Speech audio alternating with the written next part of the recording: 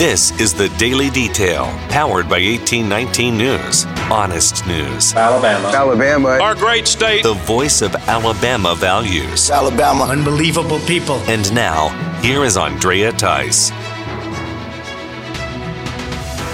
Reaction is now coming in from state leaders when it comes to the Supreme Court upholding the congressional districts that were redrawn by the state legislature this past November 2021.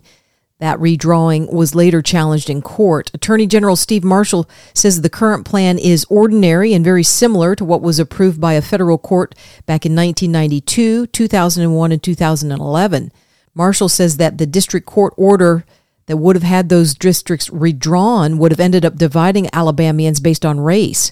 Marshall says that an expert who was brought in for the redistricting process in the legislature used a computer algorithm to come up with over 1 million random versions of district lines that were not based on race. And Marshall says even so, those algorithms never came up with 2 majority black districts during the process. Congresswoman Terry Sewell sees it differently, saying the Supreme Court's decision is a blow in the fight for fair representation for blacks. Sewell promoted her own legislation, the John Lewis Voting Rights Advancement Act, saying it would restore federal oversight to Alabama elections to ensure fair treatment. The case will ultimately have to go back to the U.S. Supreme Court to be argued for a final ruling. The High Court determined it was too close to the 2022 election to implement a new redistricting plan. It would only cause chaos among voters with new districts.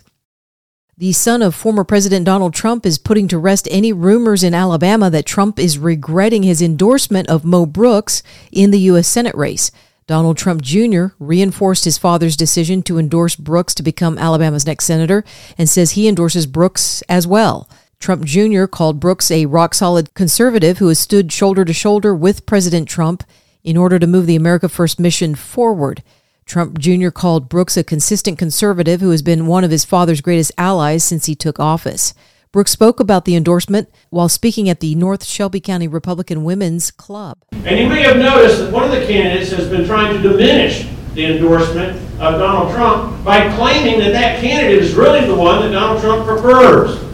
That's hogwash. All those articles never quote any source, but if you missed it yesterday, these words came from Donald Trump Jr. Well, here's another rumor to dispel. COVID-19 is not the leading cause of death here in Alabama. According to Dr. Wes Stubblefield at the Alabama Department of Public Health, the leading cause of death is still heart disease, followed by cancer and chronic lower respiratory disease. Stubblefield says that heart disease has been the main leading cause of death in the state for over a century. Compared to the rest of the nation, Alabama is somewhere in the middle when it comes to coronary diseases, which is about 1 death per every 100,000 residents. Stubblefield also told 1819 News that studies have shown a direct correlation between good dental health and good heart health. The doctor says it has to do with how much bacteria from your mouth gets into your bloodstream. Well, Alabama's economy is booming when it comes to manufacturing and industry. The Alabama Department of Labor has released numbers showing jobs in manufacturing increased by over 8,000 between December 2020 and December of 2021. The department also reported a drop in the state's unemployment rate from 3.0 in November of 2021 to 2.8 in December. The parts of the state that are seeing the most demand for manufacturing jobs is in the Hoover and Greater Birmingham area. A bill has been introduced into the state legislative session that involves how Alabama does voting. State Senator Clyde Chambliss is sponsoring SB 46. It prohibits the connection of electronic voting machines to the internet or cell phones. The Alabama Electronic Voting Committee approved this policy years ago and put it into practice. However, it has never become a state law with an express prohibition on the use of Wi-Fi, Ethernet cards, and cell phone networks. The committee could change their policy at any time if it's not written as state law.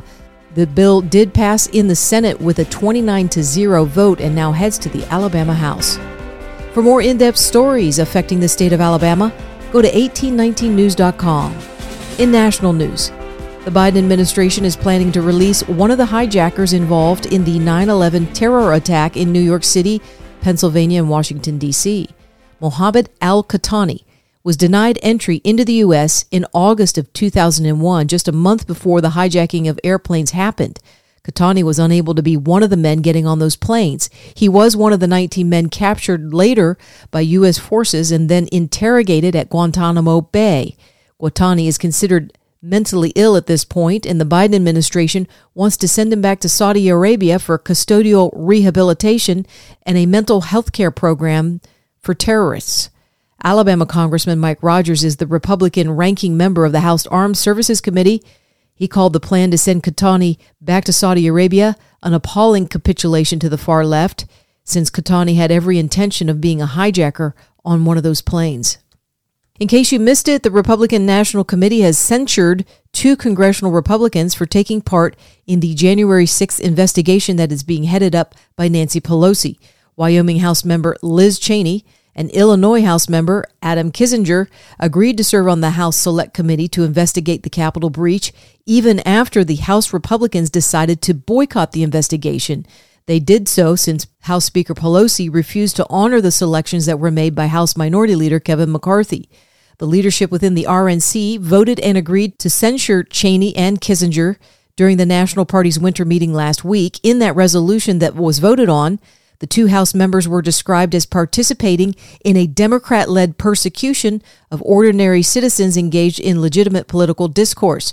Senate Minority Leader Mitch McConnell reacted and said that the RNC should not be singling out members within the party. With regard to the suggestion that the RNC should be in the business of picking and choosing Republicans who ought to be supported, traditionally the view of the National Party committees is that we support all members of our party, regardless of their positions on some issues. The issue is whether or not the RNC should be sort of singling out members of our party who may have different views from the majority.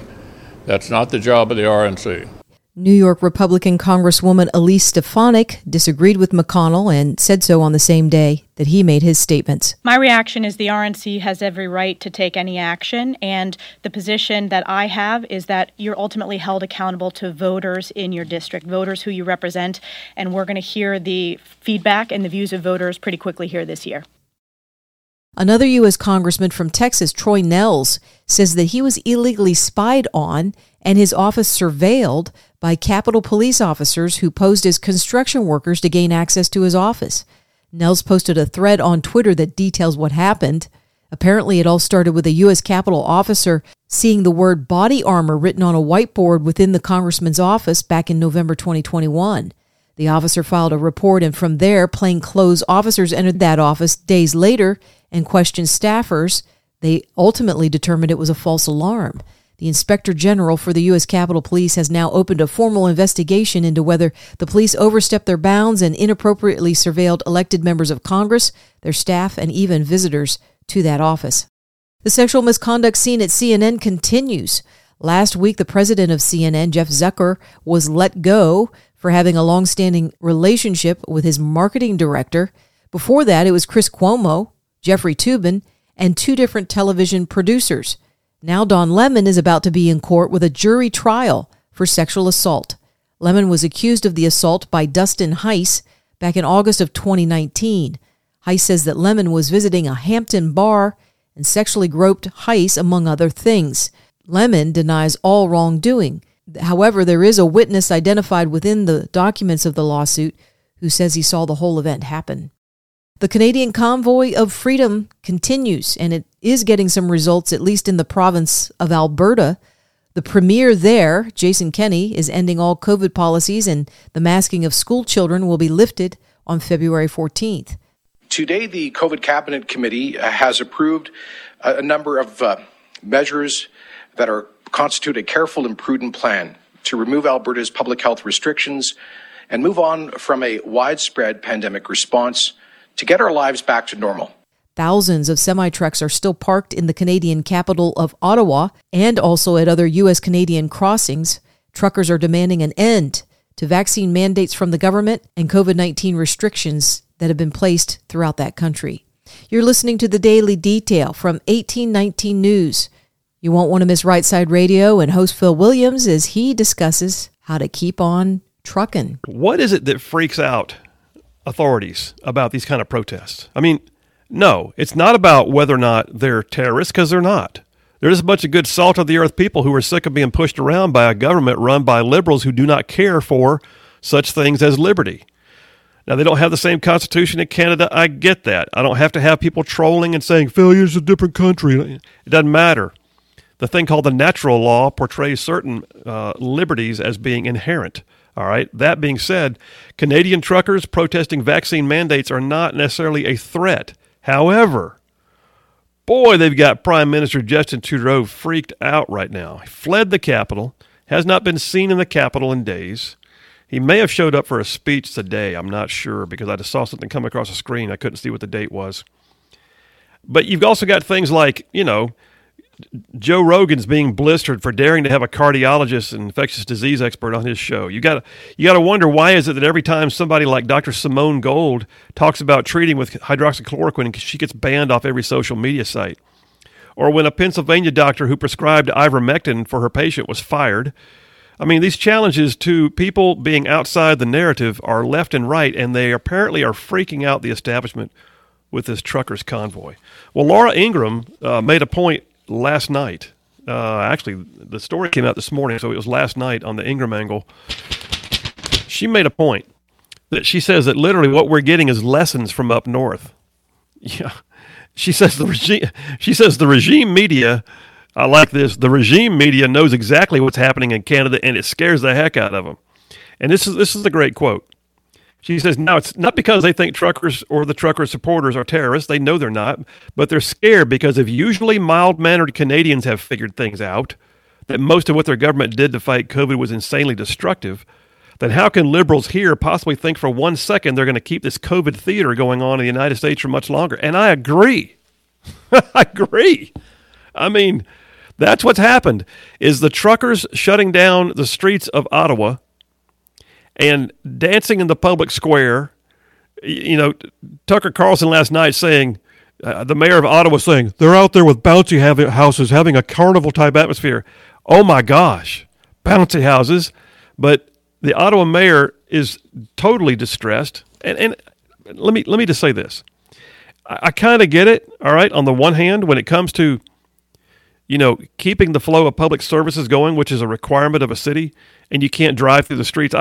Okay, so I am not going to not acknowledge the inconvenience that is being caused by the protesters. However, the protesters are causing the inconvenience. That's part of the protest. Get it? You can find more of Phil Williams at rightsideradio.org. If you're enjoying the Daily Detail and want to get those reports directly to your phone, well, be sure to go to Spotify or Apple Podcasts and subscribe. I'm Andrea Tice. I'll be back again tomorrow. I look forward to updating you then. Alabama. Our great state. Alabama. Of Alabama. This has been the Daily Detail. For more up-to-date news, go to 1819news.com, where you'll find honest news and Alabama values.